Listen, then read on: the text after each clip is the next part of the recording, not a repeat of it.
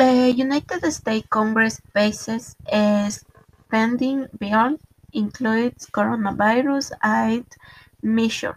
The United States Congress passed a budget bill Monday night that features as $1,900 billions coronavirus aid plan, but the House of Representatives and therefore the Senate passed the leave with giant majorities, although lawmakers had solely many hours to look at the quite 5,000 page bill.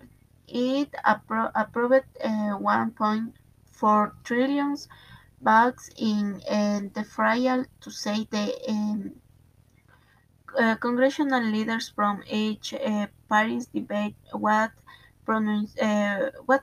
proportion government help ought to be provided in coronavirus aid, and whether or not facilitate should center on help to people or business.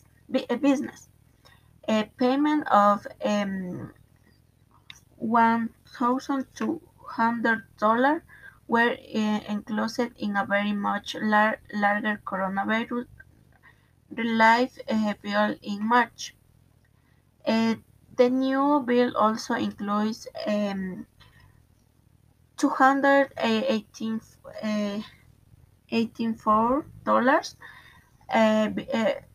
billions for the United States. Okay.